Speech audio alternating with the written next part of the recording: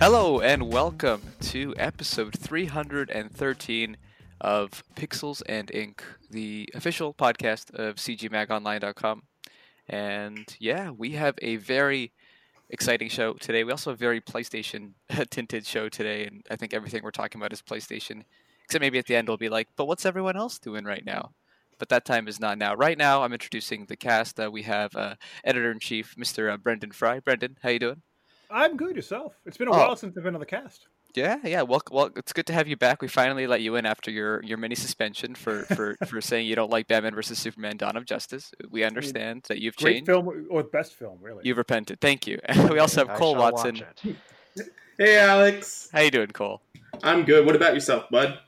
Oh, it's good. Anytime I get to sit on this cast, I mean, I guess sitting and doing this cast, there's no cast I'm sitting on really, but anyway, You that's might how be. I'm doing. We can't see you. We can't judge. That's true. That's true. Anyway, hi Liam, how you doing? Hey, doing all right. Yeah. Very good to have you guys here. And this is, as I said, very Sony directed. And we're going to get to the PS5, which was the big news from the week. They did the reveal. They showed the consoles. They showed some games. But current gen is still going on. And I think one of the biggest current gen games is The Last of Us Part 2, which is not out yet. It's out in a week. But the review has been full week lifted. from now. Yeah, exactly a week, and the spoiler-free reviews are up, and one of those spoiler-free reviews is done by Cole Watson. Hi, Cole. By And, moi. Well, if you could just give us a little overview before we sort of dive deeper into it, but what did you think of The Last of Us Part 2? I think that it is a very worthy sequel to the original. That is a great cap-off to this generation of consoles. I would Wow. agree with that. Wow. I do have one thing to say though that I was thinking about as I was playing through the game, which I won't go into too many spoilers here. It does feel like this is also the cap off to like a next generation or a next level of where Naughty Dog is going to be like, because when Naughty Dog came into this generation, like PS4, PS3 generation, it had this kind of light and airy feel to it. All the Uncharted games had this kind of openness. They were very much kind of just adventure games. Mhm. And since that, Naughty Dog has been moving darker and darker and darker and darker. And I feel this is their darkest game yet. Oh, fully agreed. Like one of the things that they really wanted to push with Last of Us 2 is that when you take a life in this game, you feel that. Because every NPC has a name. Every NPC has some sort of dialogue that they can discuss with around their companions of like, this is how my day's going. I can't believe these people are dead now. And then when you ruin their life, you really feel that. Right. And I sort of picked a quote from your review, but it says, "No one in the world of The Last of Us is a hero or villain. They're all just survivors fighting every day for their lives and the things they cherish." So it's sort of looking at that thing where no one you kill technically is a quote-unquote bad person, or for the most part. I mean, there are some bad people in this game. Okay. It's true. So there are some bad people. But the wide majority of them are people just trying to live their lives and maintain sanity, maintain control over what little they have left.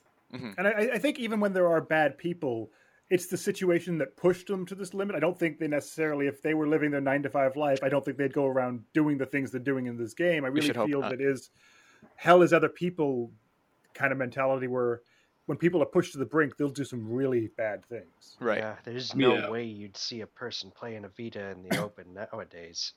It's true. It's very taboo. I mean, people playing the Vita sort of, they do it on the down low. They do it after 9 p.m. As they should. And it's always Hotline Miami.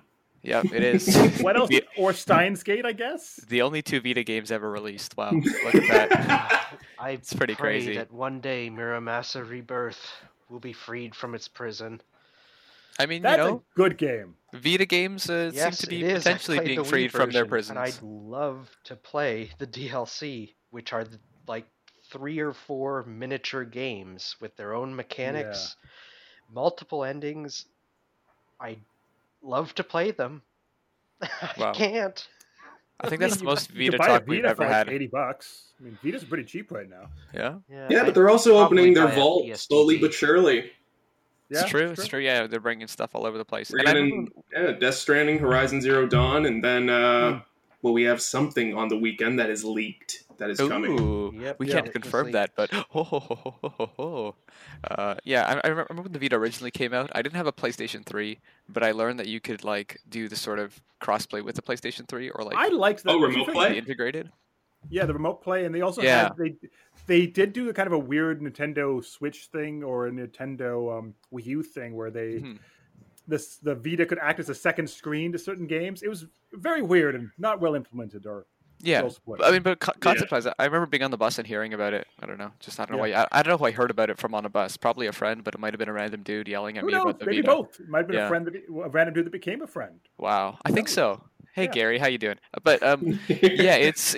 I remember being so fascinated by it, and then checking the price and being like, "Wait, I don't even own a PS3. What am I doing?"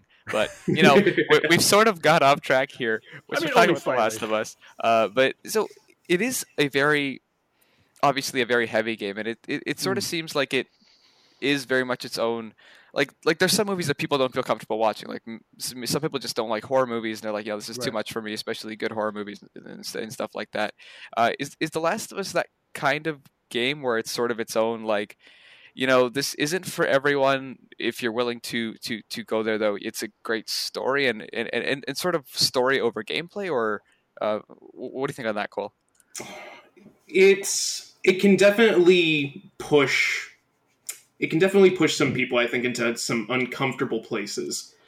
The level of violence and brutality that is present in this game is pretty graphic. Yeah.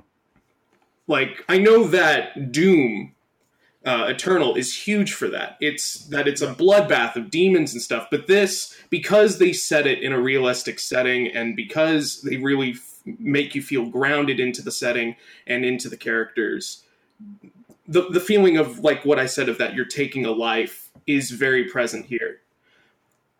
Mm-hmm. Right.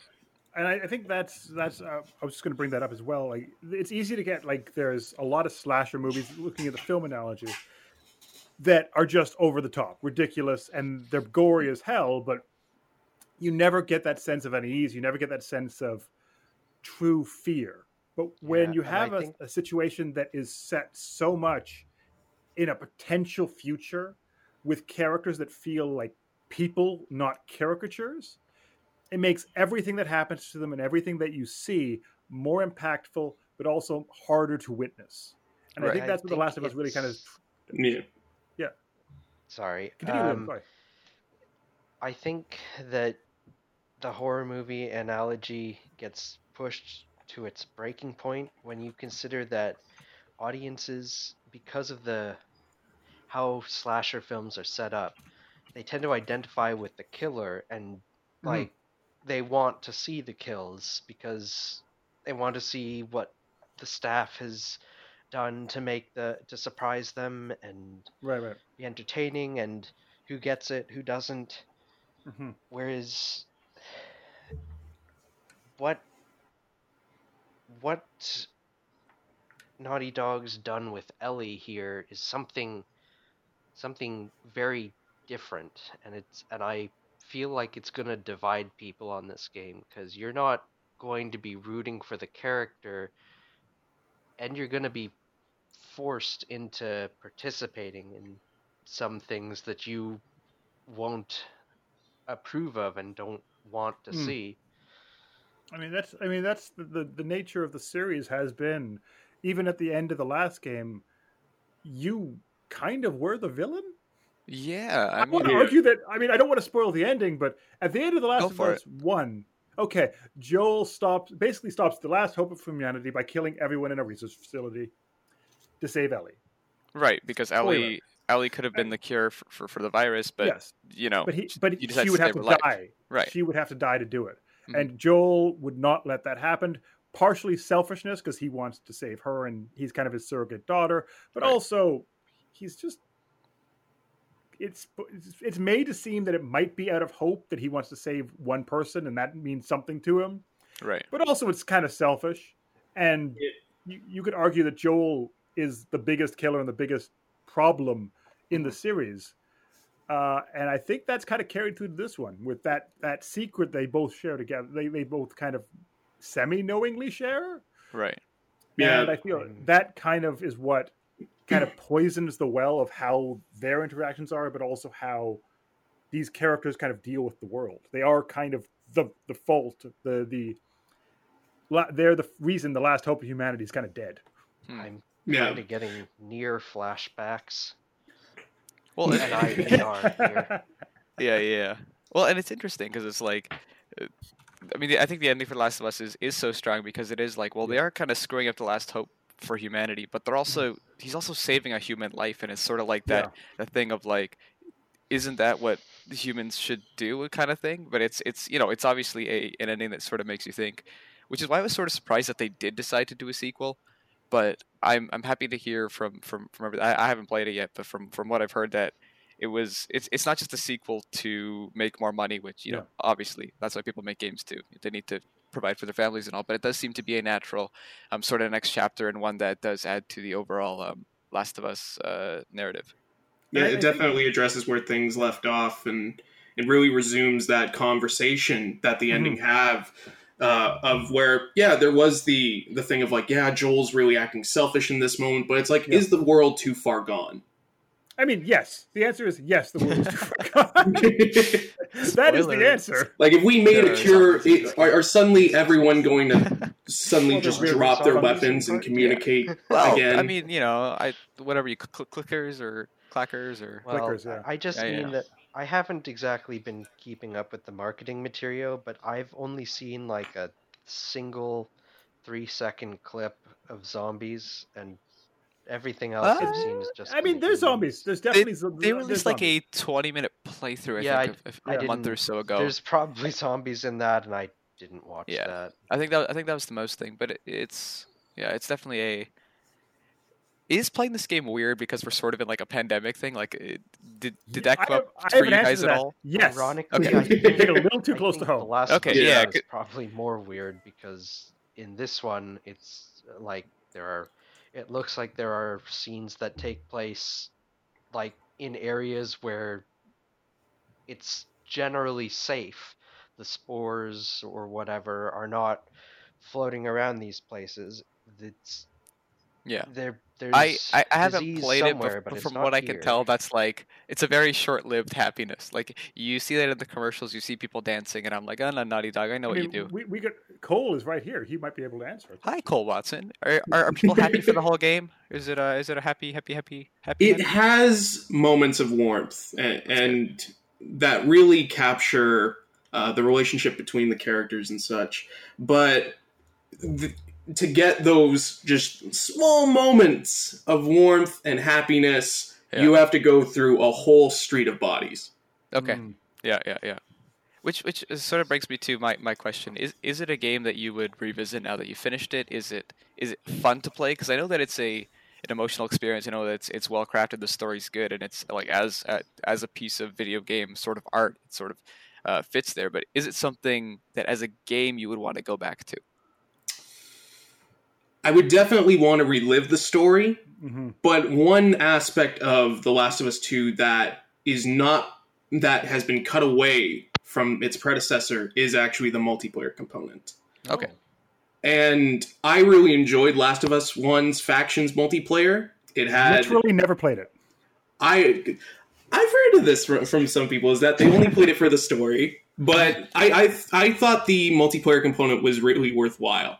I've seen footage of the multiplayer, and it actually looked pretty compelling. The only problem what is happens I in it? tend not to play that stuff. What do you do? So in the multiplayer for The Last of Us 1, this may have just been one of a few modes, I don't really know. But there's one mode where you're playing as some dude, and what you want to do love that. Is like it actually incorporates systems from the main game that you might not expect, like crafting in a multiplayer match, like a deathmatch arena with people scurrying around. And if you manage to do a takedown on another player, you can get intel from them it's been a long time since I watched this stuff, so I can't really remember how it works. Well, since you played it, how did it? What do you didn't remember? play it. And you loved I it mean, too. watched it. Yeah, Sorry. yeah. Sorry, We've done that sorry. twice now, where like I've speculated, and Brendan's like, "Yo, you know Coles?" He's like, "He's played the game, and he's also played the game." So, But yeah, it's mainly a 4v4 kind of multiplayer match where, like Liam said, a lot of the in-game mechanics that were present in the story are present here. So the crafting, the looting, all that kind of stuff.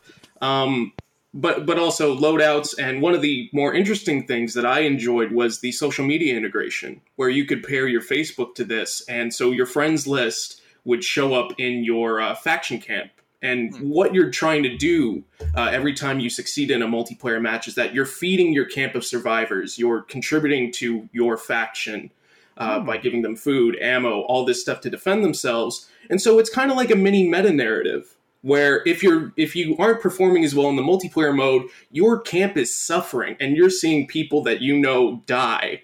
And so it's an interesting way that they handled multiplayer, and one that I would have loved to see them revisit here in the sequel and see how they can enhance it. Maybe throw in the infected in certain game modes, or change up how they wanted to do the social media integration. Stuff like that I would have been really interested to see.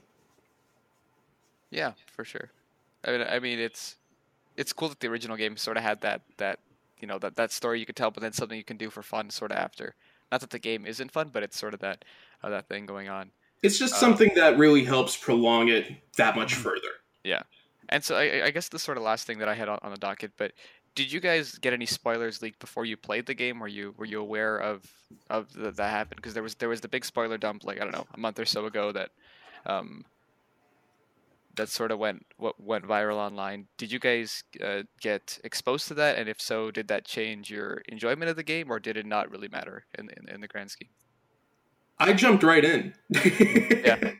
I saw them pop up because I think looking for, I think Naughty Dog had posted like a thing of like, yeah, we've heard like the things have leaked and such. But I couldn't find that post. Instead, I found the full Reddit thing of like, oh yeah, here's what happens. And and so I glanced over it. I'm like, oh, I've already seen too much. I've already seen a pivotal story detail, and I'm like, okay, let's see what it all has. But there was so much more to discover when I actually got into the game. That's good to hear. I So mean, I'm going to throw it up. Oh, sorry, continue, Liam. I was just going to mention the fact that I'm only, as I said, only about 6 to 7 hours in, whatever the hell it is. Yeah. But as a game, like the story is so intertwined with the gameplay that even if you saw like a list of what happens in the game, it doesn't change the enjoyment because it is very immersive. It does work the way that you get drawn into the world. So reading Ellie does X thing is not nearly as motivating or really as interesting as seeing it. So even if I knew this thing happens this time, it would still not have the impact or would not affect the impact that I saw when playing the game, just be the way they've developed like the integration with the story and the gameplay. And that's a very good point, because a lot of people talk about spoilers and like, oh, like like who died in the new Avengers movie? Like, oh no, the whole movie's ruined for me. But first of all, I think that spoilers are sort of that word is thrown around a lot, because a spoiler is something that spoils the experience. But I think that knowing plot points shouldn't ruin an experience if it's a good experience. Right. There's been a study on this, like a group of people that know a film's spoilers beforehand can look at how those spoilers are led up to and executed instead of just what they are in themselves. For sure. Without question. Yep. And I think in video games... Sorry. Yeah, go ahead. No. Well, I just want to quickly say, so the game wasn't driving Last of Us Part 2. The game wasn't driving with me since announcement, so I wasn't ever planning on playing it. I volunteered to write up the story that the spoilers had leaked, so I got a chance to go and read it. It just kind of told me what I already knew about the game's tone. So that's fair. That's all I have to say about that. Yeah. And I Yeah. think that with even more than movies, video games are you doing it. So even seeing a spoiler, it's Yeah. like you said, Brendan. It's like a whole new level of you don't get that same sort of integration until you're playing the game. Any last thoughts on The Last of Us Part 2 before we move on to The Last of Us TV series? I mean, I will kind of mirror Cole on this one, where it is a divisive game, and it is a game that as Liam said, it might not be for everyone. There are some scenes even early on that could be hard for some people, and if you're used to just kind of like Call of Duty level of mature, this is not that. This feels much more grounded, and as such, it feels more impactful and a little bit more difficult to watch. So go in accordingly, but be aware of that fact. Right. And Cole?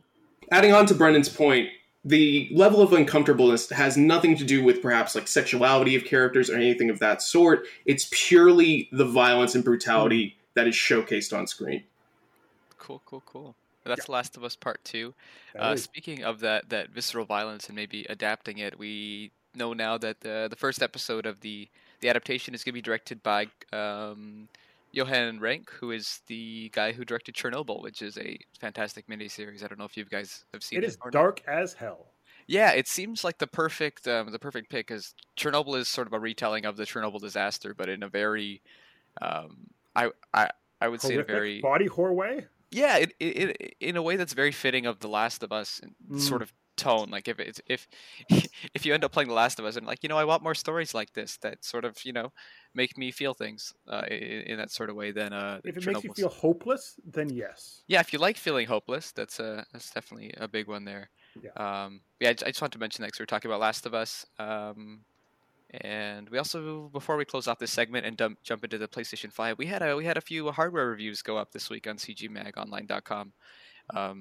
Mainly the Razer Kishi and the Sennheiser GSP 370. So, Brendan, you reviewed the Kishi. What is a Kishi? It makes your regular smartphone into a Switch. Okay, sure. That's the best way to describe it. Oh yeah, was it the Play Vice that I reviewed a couple years ago? That is very similar to that. Game Vice, yes. Fun fact: this is made by Game Vice under license from Razer. Nice. Yeah. Okay. Nice. So they wouldn't like me again. Yeah. I think they did a really good job. The buttons feel really tight. The sticks are really sharp. It fits most smartphones as long as they're not nonsensically big. Right. And it actually is really easy to kind of, you plug it in and it just works. So I have to say, even though Game Vice is the one behind it, I think Razer did a great job and make it all feel like a complete package. And It's like $80 American. It's good. Yeah. I can see if you have the Razer phone, then it's probably a good thing for you to get, because that's sort of like... It works on my OnePlus 8. Okay. I also will mention that with so many streaming services, yeah, I tried it with Stadia and I tried it with xCloud, and it worked on both perfectly. So nice. If you were looking to find something to play your games on the go and play all these different streaming services, it's good for that. Cool. So sorry for bringing up Stadia. I mean, that's although it's still alive. I don't know. I don't really know what's happening. It is what Stadia. it is. Yeah, that's all I can say. It is very much it is. Okay, Razer Kishi. If you're a mobile phone gamer, this is it's a good attachment there for sure. Yeah. And then the other thing is the Sennheiser GSP 370 headset, which I reviewed. I originally had the review for it. I got the headset a month or before. Like 2 months ago now. Before quarantine happened. Yeah. Because I picked it up at the office. Yeah, it's been like 3 months now. Yeah. So that headset I'm looking at right now is not the original one I got, because the original one I got was completely bricked. Really? Yeah. I got it and I was like, yeah, this just isn't connecting on anything. Like it was for a while and now it's just crackling. So that's great. But Sennheiser sent me a replacement and it worked completely well. No issues at all. It's a Bluetooth, wireless Sennheiser headset with 100-hour battery life, which is insane. If you're looking at like an actual 100-hour battery life, it's actually in my testing I got like 95, and I was like, okay, well, and I never turned it off. I haven't turned it off since I got it, and I had to charge it once. So in 2 months I've charged it once, and it's just like it's always there. Yeah, it is obscene, and it does sort of feel like I said in my review, like a pair of Sennheiser headphones where they're like, oh shoot, we need to make this a gaming headset. Let's add a crappy mic and like some bezels or something like that, and it doesn't look great. The mic's not great, but it's a great pair of headphones, and 100 hours, it's just like, okay, it's perfect for How all that expensive stuff. is it? It's $250, so it is pricey. It is a premium product then. It is very premium, but even that, like I reviewed the Lucid Sound, the newest ones. I really liked that, and I Were was they the S20 FS41? yeah. Lucid Sound LS41s, and I was impressed. And it had by its 25-hour battery life Bluetooth. Yeah. It was in a similar price bracket too. Okay. It's ×5. I mean, the Lucid Sound has a better mic, a better sort of look to it, but 100 hours for gaming, it gets the job done. And Sennheiser's a great audio company, Okay. so Nice. yeah, if you got the money and you don't really care about the mic, it's really Don't care worth about it, money. If sure. you just like burning money, then that's Yeah, if you like burning money, I have many links for you. Oh my gosh, yeah. There's a Yu-Gi-Oh! Dual Disc from Japan right now. It's like just like the original TV show. So you play a card down and it makes the sound, and like it's got the life counter. I mean, Cole knows all about this, and it's not available in Canada. And the cheapest you can find on eBay is for like 500 American. So I mean, that's they're basically giving it away at that price. I know. So if anybody wants to send one, I'll dox myself right Just now. to Alex, yeah. Yeah. Yep. But yeah, that is it for our first segment of the Pixels and Ink podcast. But don't go anywhere, because the main event is up next, and the main event is the PlayStation 5 reveal presentation. We have thoughts, we have opinions. Stay tuned. Welcome back to Pixels and Ink, CG Mag Online's official podcast. That was a lovely break. I had a wonderful time. I know that the other cast members have, but just in case you don't know who they are, I'm here with Brendan Fry, Cole Watson, and Liam Ferguson. How are you all doing? Now, I'll Did you answer say at your the same name? time. Hi, I'm Alex. Oh, did I Yeah. even say that at the beginning of the show? I don't Well, know. if you've stayed this long, you now know who the mystery voice starting off the show is. Hi, Mhm. I'm Alex Hanziak, and I watched the PlayStation 5 reveal presentation this week. Yeah, it was long. Ask me anything. It was long. It was the buzz was that it was going to be an hour long, and then it was going to be an hour of sort of like interviews and stuff. But Yeah. they just sort of like did what was it? 2 hours of game after game after game It was after like game. an hour and 20, I want to say. It Yeah, felt somewhere like in that 2 ballpark. hours. Yeah. It wasn't quite 2 hours, but it was It longish. was an hour 15, hour 20. That sounds right. Yeah. And they announced, they announced the PlayStation 5 console, which we'll get to in a second, but they announced 24 games, and I'm just going to read those out quickly as I can. We have Grand Theft Auto 5, lovely game. I hear it's going to be good. Incredible. Yeah, Gran Turismo 7, Ratchet & Clank Rift Apart, Project Athia, Stray, Returnal, Sackboy, A Big Adventure, Destruction All-Stars, Goodbye Volcano High, Oddworld Soulstorm. Before we go any further, Yeah. Destruction All Stars was just Millennial the game, right? Oh, yeah. Yes, Oh, very yeah. much. Yeah. Don't worry. Continue. We'll spotlight on that in a second. Oddworld Soulstorm, Ghostwire Tokyo, Jet the Far Shore, Godfall, Hitman 3, Solar Ash, Astro's Playroom, Little Devil Inside, NBA 2K21. That's right, folks. They made another sports game. So brave. Brave. Bug Snacks, which, Demon Souls, Deathloop, Resident Evil 8 Village, Pragmata, and to end off the show, Horizon Forbidden West. So a lot of games, and really packed into this hour and 20 minutes. I do want to quickly just take a minute here to mention that some of these games were shown before. Like a lot of these, like the two Bethesda games. What was the one you die and repeat? Deathloop? Yeah, Deathloop was announced last E3, and then Tokyo Soul Stealer. Ghostwire Tokyo. Yeah. Or as it's known in Canada, Ghostwire Stealing Tokyo. I don't know. Brandon just said, actually. I said Tokyo Ghost Stealer, but Tokyo Ghost Stealer. That sounds pretty cool, though. Yeah, no. Yeah, it looks like But those were announced last year. Right. And then we had Oddworld Soulstorm. I played that last year.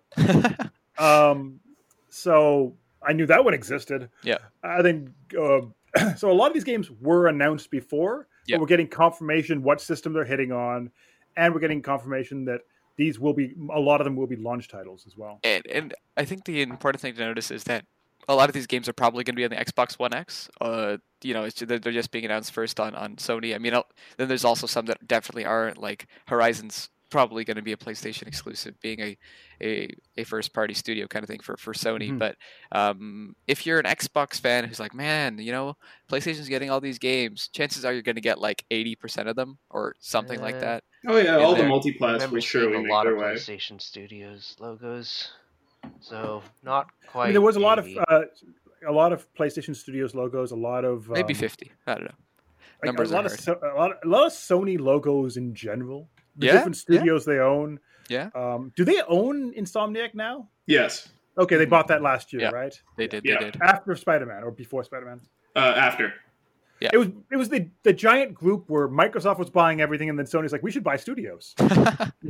Yeah, it's interesting because at that time when people are buying those studios, you don't really get the payoff right away. No. It is the stuff that's probably paying off now, and as you're seeing in the presentations like we saw, and with Xbox especially, they were like there was I don't know, like a span of like 6 months where every week they're like, oh yeah, a new studio, a new studio, a new studio. Well, but at the E3, was it last year or the year before that? They just literally listed, here's like 30 studios we just bought. I think it might have been I last think year. I think it was 2 years ago because I'm pretty sure they announced No, that they I bought think the Hellblade studio I think when it I was in last two at E3. parts. Right, and then they did Bleeding in two Edge. parts. They showed it off this year because it's by them. Right. Yeah. So I mean, very quick before we jump into the list of games, what were your expectations going in? And I'll start off with Cole, then do Brendan, then Liam, because that's what my screen is showing me. That's fair. But Cole, what did you think of the going in? Going into it, I was just ready. There was a lot of expected things that I expected at the show, like Horizon. I expected to see at least some glimpse of a Spider-Man game. Resident Evil 8 has been the worst kept secret Capcom has ever had. I think that one has been basically worse, leaked but- everything about it, yeah. Yeah. So really, I wanted to see gameplay today. Yep. Was the big one, especially after that disappointing Xbox showcase. Yep. For sure. Brendan, how about you? I wanted this Sony, and I want Microsoft as well, to give people a reason to upgrade. And I saw it in some of the games they showed, but beyond just these games are now on this system, I wanted to see more of the features that are exclusive to these new systems. Right. Yeah. And as of right now, I mean, Sony is doing those cool, like, weird interstitial things where they show 3D sound and horses running through, like, wavelengths of weird mist. But I want to see if people, like, we're coming out of a pandemic, and these systems are not going to be cheap, and the games aren't going to be cheap. You need to give people reason to drop $500-$600, and the games looked a little bit more pretty. And I feel this is the generation that's going to be hard to convince people that the PS4 that's going to drop in price is not almost the same thing as the PS5. When you look at screenshots, you look at things like, well, they both kind of look the same unless you know what you're looking for. And I feel this might be the generation that's going to be hard to convince. For sure. And the showcase, other than Ratchet and Clank, the ray tracing they had going on in that game, just the smoothness of the animation, I saw it there. But a lot of the other games, I didn't see that, and that didn't sell me as much as I was hoping it would. That's fair. How about you, Liam? What were your expectations going in? I had fairly high expectations going in.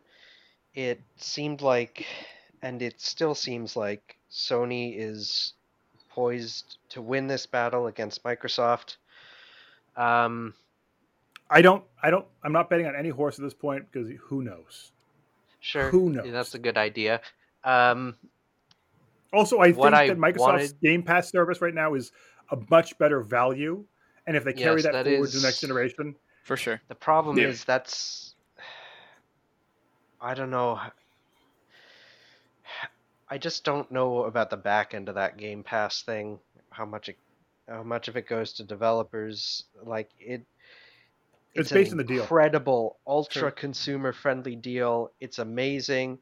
That and the backwards compatibility are basically the reasons to own an Xbox One, and I'm just not sure if it's sustainable in the same way PlayStation's exclusive games are. I'm going to throw it out there. It is sustainable because Microsoft has all the money in the world. Yeah, they do. Yeah, they can go for a while. They can burn money just to get it working. Yeah. I do think, though, right now, if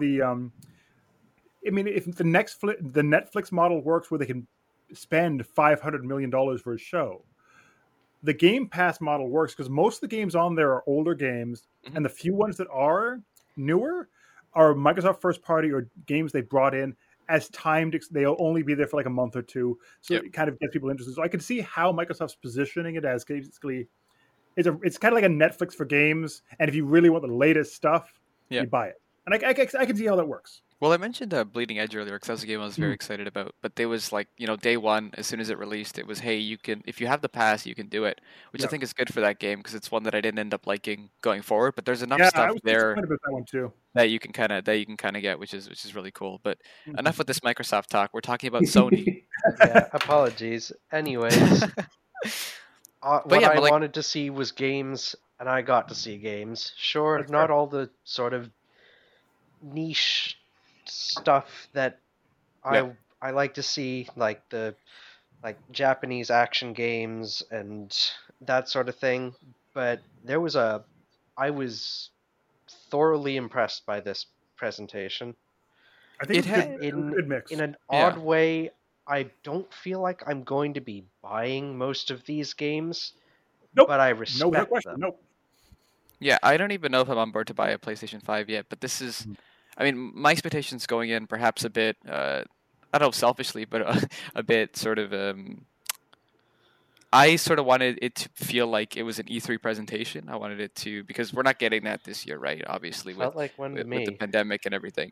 And for the most part, it did feel like it was a E3 presentation. You do miss a bit from not having people walk up awkwardly to the stage and talk about their games. I do enjoy the awkward walking to stage and not knowing how to do it. Koji was so good. Koji was so good that one year. Well, and you miss out when you don't have a crowd reacting to stuff and sort of puzzled by stuff. So like, there's a bit of hype. Sure, but like, Devolver Digital will provide all you need. I'm sure they will. But yeah, I was just excited to see what the box looked like, really, and game wise, what first party titles they were throwing out there, what kind of stuff they were doing. And for an hour and 20 minutes, it was pretty much nonstop. And as Brendan mentioned, a lot of different genres, a lot of different kind of games. And I think it really showed off that, hey, if you're buying a PlayStation 5, it's going to have, actually, they didn't really show up the fast load times or anything like that, but it's going to have a wide breadth of games at least. They did. Oh, yeah? But just once. Okay, well, Sure. Yeah. So, and then you know, expectations be damned. They started off with Spider-Man, which was enough to get me very excited. I really liked Insomniac's take. It was Grand Theft Auto, but that doesn't count. Everyone's seen Grand Theft Auto. Spider-Man. Let's just say they started with Spider-Man. Yeah, they're like, oh, the Grand Theft Auto game you've played everywhere is coming. Which I mean, I'm sure it's gonna make big money on PlayStation 5. Well, of course. Fine. The way that was formatted, it was like that was a paid advertisement that Rockstar paid Sony to just have that at the beginning of their conference. It was formatted differently, like it had a PS4 sticker in the corner and nothing else had that. It wasn't, because that was PS4 gameplay. It wasn't held in by the same bumpers. It didn't have... Well, I guess like the guy who came in afterwards did address it, I think. Well, I can't remember. And the news was that such a weird, different thing from the rest of the conference. Yeah. And the news was it's coming to PS5, and if you have it on PS4 right now, you get like I think 1 million coins in game currency a month or something like that. So there's. Is it free for I misunderstood. Was it free for PlayStation 5 if you own 5 on PS4? So many numbers. Yeah. No, what it is that... I think? No, what it is that online is free for the first 3 months, from what I'm hearing. Yeah, so you still have to get the game. Because the actual enhanced version of GTA 5 story mode is coming 2021.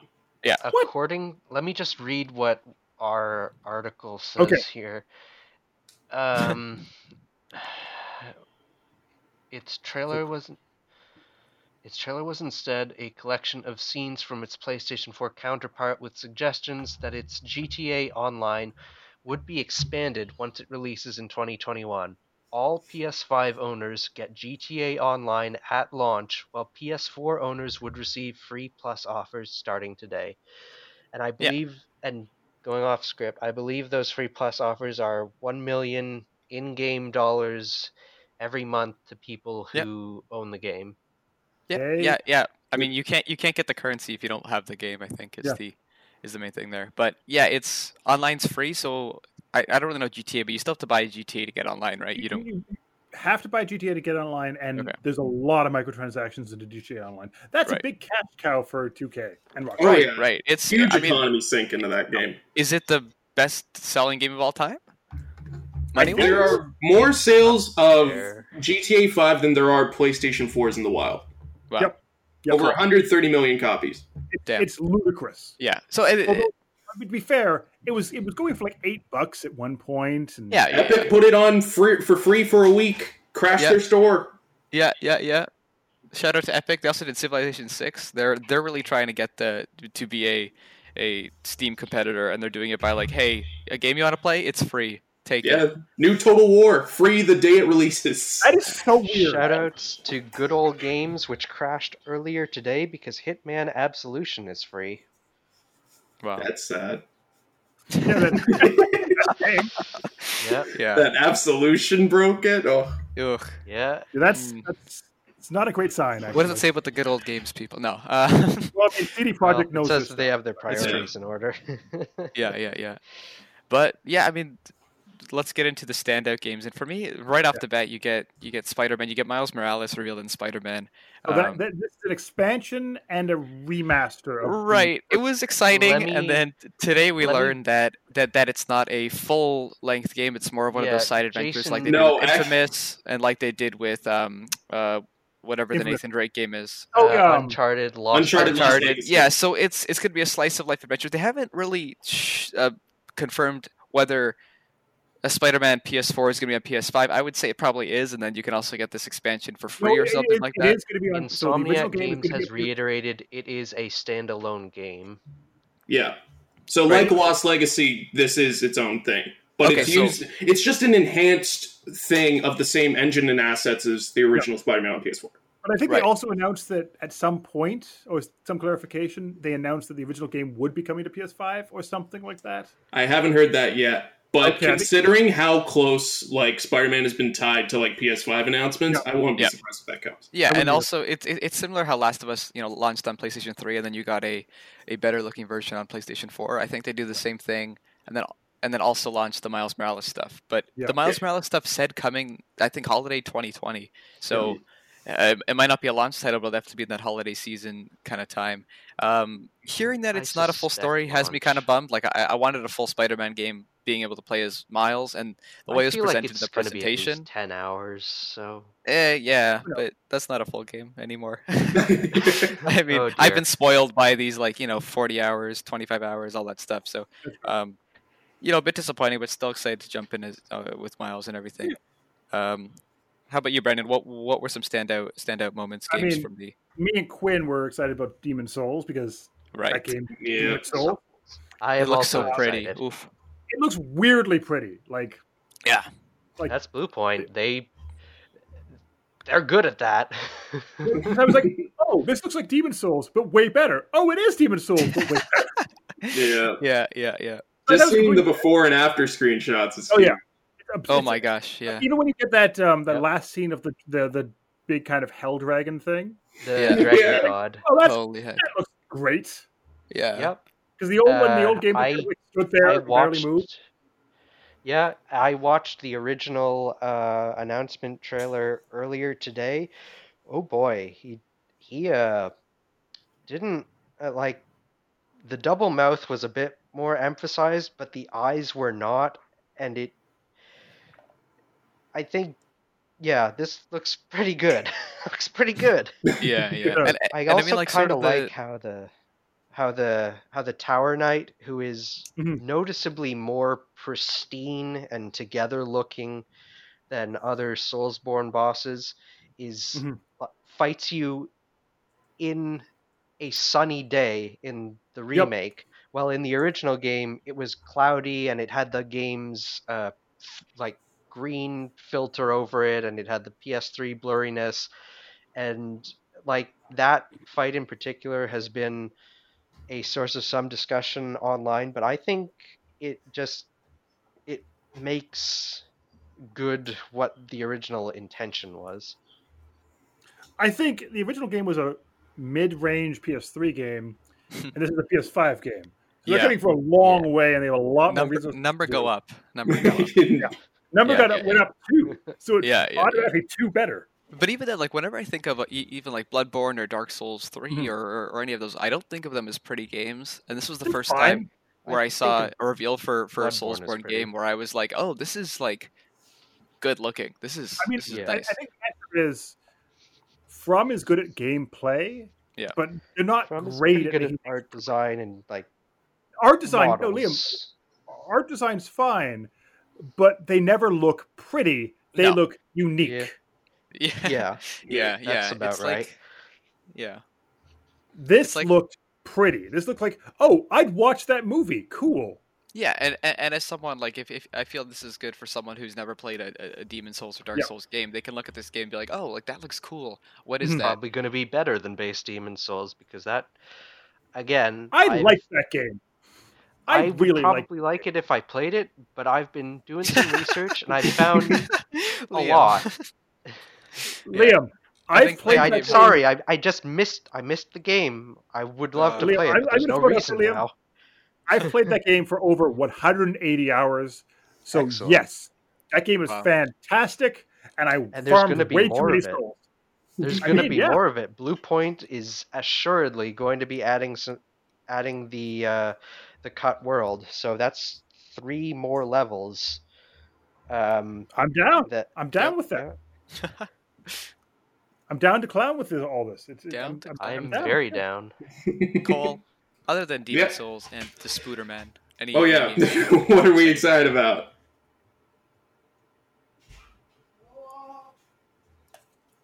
Did we lose Cole? Hello? Yeah, we lost me for a bit. I'm back now. Okay. Hey Cole, what games you like, huh? So I was really impressed by Ratchet and Clank Rift Apart. I think that is definitely the next gen title. Yeah, I was even when I was talking about showing what this console can do. That was the only real game that said, Yep. "Yeah, this you can't do this on PS4." You Which just is can't. so weird that it would be a Ratchet and Clank game that would push the limits of a console or show off the sort of It potential of it. appears that but- Sony just told Insomniac, "Hey, make this the tech demo game," and they did. Yeah. And you I can mean, see it. I really want a Knack 3, but I can settle for this. Don't Yeah. worry, that's more Oh, holiday we all 2021. want Knack 3. No one wants For reasons. literally no one wants Knack 3. Yeah, Except most of us for that Sony. do happen. Mark Sony really wants Knack 3. Literally. I mean, if they ever do another PlayStation All Stars, they could throw Knack in there to fill out the roster. I don't want that. You got They can Ice leave him Knack. I don't want that. Yeah, I don't want that either. I I'm mean, glad- I'm okay with the new PlayStation All Stars, but I want I'd Knack rather they just left. split Ratchet and Clank and I play as Clank. I'd rather just anything. Like leave a character out. Yes. Like, we don't have enough characters. That's fine. What was Knack at? No, Knack doesn't need to be there. It's fine. yeah. We'll have Yep. 7 characters The instead. most That's totally fine. intense snub ever. But I haven't played a Ratchet and Clank game since the PlayStation 2, and I remember really liking that one and The having the one on multiplayer PS4 modes. is good. The one on What? PS4. The one on PS4, like Oh, the yeah? remake. Yeah, the is real remake. good. I That's believe good. my younger brother went for 100% on that remake. No, Nice. it is fantastic, actually. And I like the single player in Ratchet and Clank, but I really enjoyed the multiplayer. I know There that's was something they've multiplayer? kept beyond the PlayStation 2 version, but it was a sort of like base building, robot building, Yeah. big map kind of thing. Lots I've of never fun. heard of this. It looks It's really only good. on the PS2, one of the PS2 ones, right? Yeah. Yeah, my brother and I got into Ratchet and Clank on in the PS3 generation through rentals mostly. I think we own a couple We- now, but We just take a minute to yeah. remember game rentals. Remember that was a thing? Never happened, Yep. Brendan. Don't lie to the Those audience. were the good old days. I Blockbuster was tell ya. never a thing. Nope. Sneaking nope. Sneaking Tales of Symphonia past my parents because I wasn't a teenager yet. And that disc, oh boy, Scandalous. oh dear, that disc was in a bad state. Ooh, Liam, I was gonna I throw- had to That's what I thing had out to you, do Liam. to play that Yeah. game. You make me seem really old. Yo, remember NHL 2007, my first video game? Oof. Those Yep, were the I'm out. days. Those You're were all the too young. days. Love the soundtrack. Oh, My first game was Super Mario Brothers on the original NES, which is now But you broken, played it a long sadly. way after I did. but he played it on Yeah, the Game Boy probably. Color. Yeah. Uh, I don't know. My first game I was mean, a weird I had Atari. I had the Mario Bros. first Duck game was Hunt playing cartridge outside. with the Got super him. gun. Yeah. Anyways, Yeah. anyways, Anyway. back to Yeah. Now that you made me feel like I'm an ancient dinosaur, Yeah. let's go back to the thing. Mission accomplished. Speaking of Thank you. dinosaurs, What was a game that you enjoyed from this presentation? me. Yes.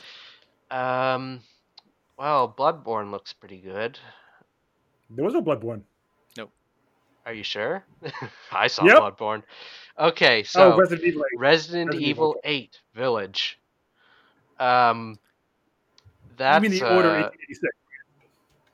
yeah, Oh my. some cost, some say cosm. It's like, I mean, man, you remember that one shot when the big dude with the axe jumps off the building? That's just raw Bloodborne. That enemy is in the first area. I mean, the answer is, I'm sure more Resident Evil. So sure. this was the game that I thought looked the worst of all the It did games. look great. It did. It It was looked like the stuttering. Order 1886 or whatever that is. So the game's website currently says that it is set for a 2021 tentative release date, which means either late 2021 or 2022, because it's very clear from this footage that it is early. It is not running well yet. Was it stuttering? Yes. Yeah, it was. It looked, but there was It no was like no struggling text to saying hold that like 15 frames per second. there It was no was- text saying that it was an alpha build. They were It just was like, rough. this is a game, and I was Yeah. like, oh, is the PlayStation 3 I've- back? And then they're like, I've heard Resident that, Evil. I've heard that Resident Evil 8 has restarted development at least once, so that makes sense why it's not very. It doesn't look as far along as it should be, and even though there is a very real chance that there wasn't any real gameplay in there, and it was all just vertical slice stuff because it had to be. If it was a vertical slice, and it was just pre-recorded, why was it stuttering? Yeah. It's Like, just I mean, make I it do. a 3-minute trailer and don't worry about it. I Like, do why Forgot to understand. set the bit rate. Oh darn! And I understand like wanting to show off to having a Resident Evil 8 in this like thing, so people be like, oh, it's coming soon. But I think this is one of those instances where you'd be better off with just doing like a title flashcard and having a developer talk for a second, sort of like what Nintendo did with Metroid Prime, where they're like, Yeah. yep, it's coming in like 9 years, but I mean, it's coming. What they could have done is just had had a pan over shot, a monster roar, the title card, and they say, Yeah. it's coming. Coming like, 2021. Yeah. Quick. Yeah. Because as much as this is we're talking about it right now, it's not because we're like, oh, this looks like a great game or I'm excited for this remaster. It's like, oh, they'd better save this before it comes out because Yeah, it looks rough. It looks I mean- like it was a PS4 game. They're like, what if we slap PS5 on it because we're not going to be ready for PS4? yeah, And that's kind of what it felt like. It felt like, we were supposed to come out this year. That's not happening. yeah. It's now a PS5 game. Yeah. Make it a thing. I'm excited to see if it launches with a new PSVR though, because that was one of the definitive VR experiences. Was It was. Resident Evil 7? I mean, I would throw it out there, Cole. That was one of the only reasons. Very to pick true, it. Brendan. Hey, Very true. super whatever that fighting robot game is, Super Hot. That is a Well, That's a that's not workout. fighting robots. That's That's the weird time its mechanic own one. thing. But there was oh, then what fighting- am I thinking of? Yeah, that is Super Hot then. I just No, can't. There was a right when it launched. There was like an esports game where you tried to. It was like basketball, but you were in mechs. Something Yeah, like that Mags was or rough. something Yeah. like that. I That love, was Mag. years You ago. know, launching Right. an esport on VR is a very bold move. And Yeah. I respect them for doing it. Bad game. But I will say the best VR game is Everybody Golf. It's wonderful. It's calming. I got to play it at the PSVR showcase in New York, and it was just like, oh, this is just like Hot Shots Golf in VR. There's no motion sickness. You're just hitting a golf club, and it's fun. So That's all it needs to be. it's a system seller. Yep, Yeah. that's the real one. For me, well, the game that sort of stood out to me most, or one of them that did, was Goodbye Volcano High, which was this sort of like anthropomorphic animals in high school narrative adventure game, coming of age stuff. And I was like, oh, this is probably going to be well reviewed and sort of my my style of stuff. So It was very visually that one looked striking. It was a neat look. But again, it's not like a lot of these games are really neat. But they don't show me why I need a PS5. Did you see NBA 2K21? Did you see I the don't- sweat on that fake person captured in engine? I don't want that. I don't want sweaty people. I don't Yeah. want more sweaty people. Yeah. And I mean, Bugsnax, as interesting as it is not a, hey, buy a PS5 for this. No. Because, for the makers of Octodad or anything. Yeah, and that's really what it was. It was a series of games being like, this is what you can play right away while we figure out how to make things prettier, or I don't know. It was, the messaging was, here's a lot of games, but really, like you guys said, only Ratchet and Clank was one where you're like, oh, this looks like a next gen console, or something along those lines at least. But also, most of those games we saw will be launching on everything else. They'll probably launch on PS4 for a lot of them. A lot of them are going to get bad Switch ports. So But without question, no bad sports. that's what I really want to see. So I mean, sure. Yeah. Like, it also was the one problem I had with this presentation, it was very confusing what was exclusive, what was just a game they're showing that might run on the PS5, and what was a first party title beyond the Sony logo. And what was a full play Spider-Man game, or what was a little 10-hour adventure, or the messaging on the presentation wasn't clear. It was better than Xbox's, where it was just like, I don't know, here's like 5 games and we're done. Yeah. Kind of. I mean, Xbox is like, their big event is still happening in July. Yeah. But the issue is that their previous event, they sort of billed as like, this is our first look at Xbox, which is what this was. This was a first look at PlayStation. And this definitely did better than that.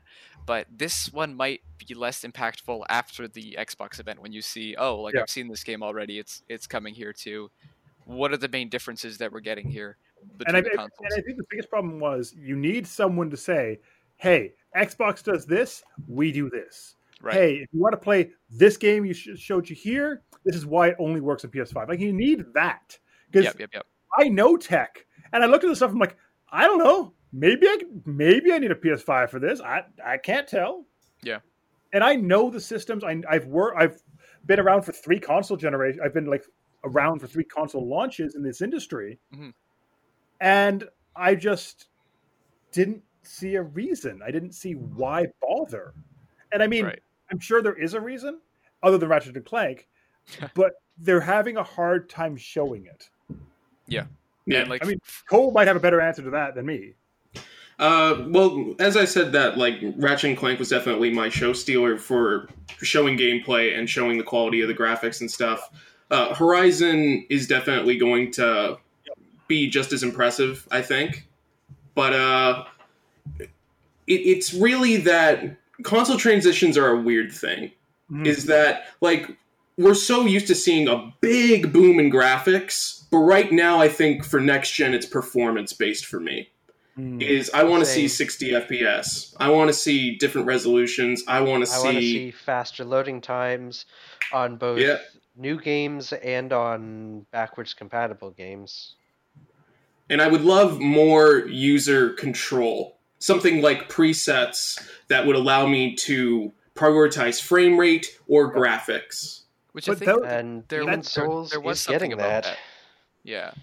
Yeah. But it is a matter of either or. So there's speculation that it's like, you can either have good frames, or you can have the other one. But good frames or graphics. Nice. Yeah. I mean, it's like a PC, and these are PCs. But because PC tech is already where the PS5 is, you can already get games that look this good just by cranking the settings way up. Yeah. And it's like interesting Minecraft has ray tracing now, so it really does. It really does have ray tracing. Oh, it's wonderful. It's wonderful. But it's interesting because, like you said, as these consoles are getting more powerful, the differences between them and a PC are like, it's like, why are you buying this console other than the fact that it has some exclusives and it's in a box and connect to your TV? And that's really the selling point, I think, for it. But also the nostalgia and stuff that you're like, hey, it's an Xbox. I like having consoles and stuff. But also, I'm going to put out there, to get a PC that is better than these consoles, is an expensive proposition. Oh, it yeah. My rig is over what, $2,000 now? Yeah. Oh God, don't. What is it? And it's better. Yeah. The video cards we are running right now are over $2,000. Yeah, and so our video cards alone are $1,000. Yes. Yeah. And the good news is, like, for consoles. I guess is, you buy a PS5 at launch, and sure they're going to come out with a PS5 Pro, but you'll be able to play every game probably on it, right? For Yeah. 6 or 7 years, which is, for even if it is $600 or $700 compared to a PC, that is a great value when you're looking at it that. But I think it does get muddy when the main selling point of your console is that it's a slight graphics bump or frame bump and slower load times. I mean, faster load times. Jeez. I mean, you can put a solid state hard drive in your PS4 right now. You can. Yeah, As you're But listening to it this podcast, doesn't work as well. I mean, it doesn't have the bandwidth or the memory bus to do it justice. but you can. You can make Yeah. load times in like a quarter of what they take now. It's how will they do integration on the developer side now that really takes advantage of that hardware. For sure. And I mean, we talked about it last episode, but that epic sort of reveal that they did at was it the Xbox event they did that? Yep. They showed off the Xbox. They showed off like the Unreal Engine 5. Yep. It looked really good. Like if games can do that, and it'll take a couple years for that is good. But I don't know if it's enough to get people to buy a PlayStation 5 this holiday season, especially with the pandemic, people losing jobs and all that kind of stuff. But we haven't talked about the box yet. What do you guys think of this box? It's been heavily memed already. It looks like a lot of things, including Seto Kaiba from the Yu-Gi-Oh anime. Yeah, you sent that to me, Alex. Yeah, it's. You guys really like how it looks? does.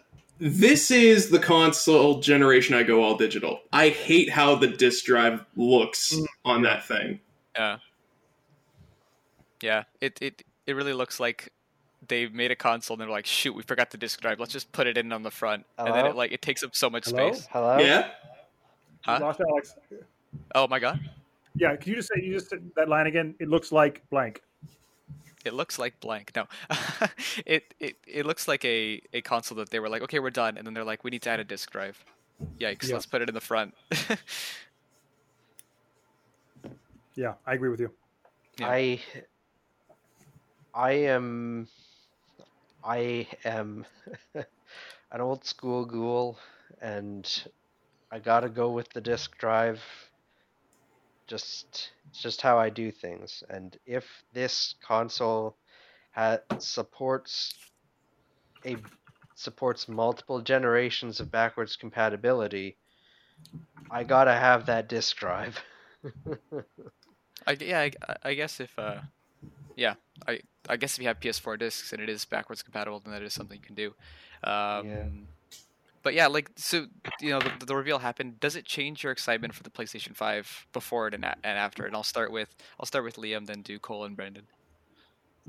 It doesn't really change it doesn't really change my excitement at all, though my excitement was already fairly high because I'm pretty pumped about the increase in speed and what that means for game design. It allows developers to not have to waste players' time with disguised loading screens. And I feel like this will be the console generation that is better for developers than consumers, because it'll let them do whatever they want to do. That's what I've been hearing from developer people. It's that this console gave them what they were asking for, and what that is not necessarily visible to the average consumer. So I don't know if I'm going to get the thing at launch, but I'm probably going to get it at some point. Well, Nice. I plan to get it at some point. Cool. Cole? My excitement, I'm definitely going to get this. I don't know about day one or anything. Of the next-gen consoles, PlayStation 5 is where I go mainly for exclusives, and PC is essentially my Xbox Series X already. My hardware is already up to next-gen standard. Same. Well, not that part for me, but... Yeah, fair. Brandon, how about you? Are you more excited? I mean, I'm at the exact point I was at the start. It looked exactly like I thought it would look in a weird way, and it didn't really show me anything that I know what the specs are, so I know why I'd be excited, but I didn't see it in those trailers to really justify it yet. Yep. I am +1 excitement, if only because we get a new generation of consoles, and hopefully that means a lot of new stuff, new IPs, and stuff going forward. I don't know if I'll be buying a PlayStation 5 because having a PC, you're kind of set on that, but Yep. we'll see about that. And I think that wraps up this episode of Pixels and Ink. Thank you. Thank you guys so much, for Alex. stopping by. Yeah, we thank you. talked Last of Us, we talked PS5 reveal, and a lot more news coming in the coming days. And we're still waiting for Nintendo's sort of E3 presentation. We're still waiting for Xboxes. But in the meantime, keep waiting where for can people Nintendo's. find you, Liam? You can find me at Rogue M Clone on Twitter. Nice. Um, Cole? At Kaiser_Watson. And Brendan Fry, where can people find you? BFry26 on Twitter, and anything else you want to find me on. Wow, anything else you want to find him on? That's very ominous, exciting. That's literally my YouTube. username for everything, so. That too. And you can find me at Alex Hansick on Twitter, all socials, and you can read all our writing, all our info, and you can click on this podcast on cgmagonline.com. Although if you're clicking it there, you probably already know that. Have a fantastic weekend, rest of your day, rest of your week, whatever it is, and we'll be back with another exciting episode next week.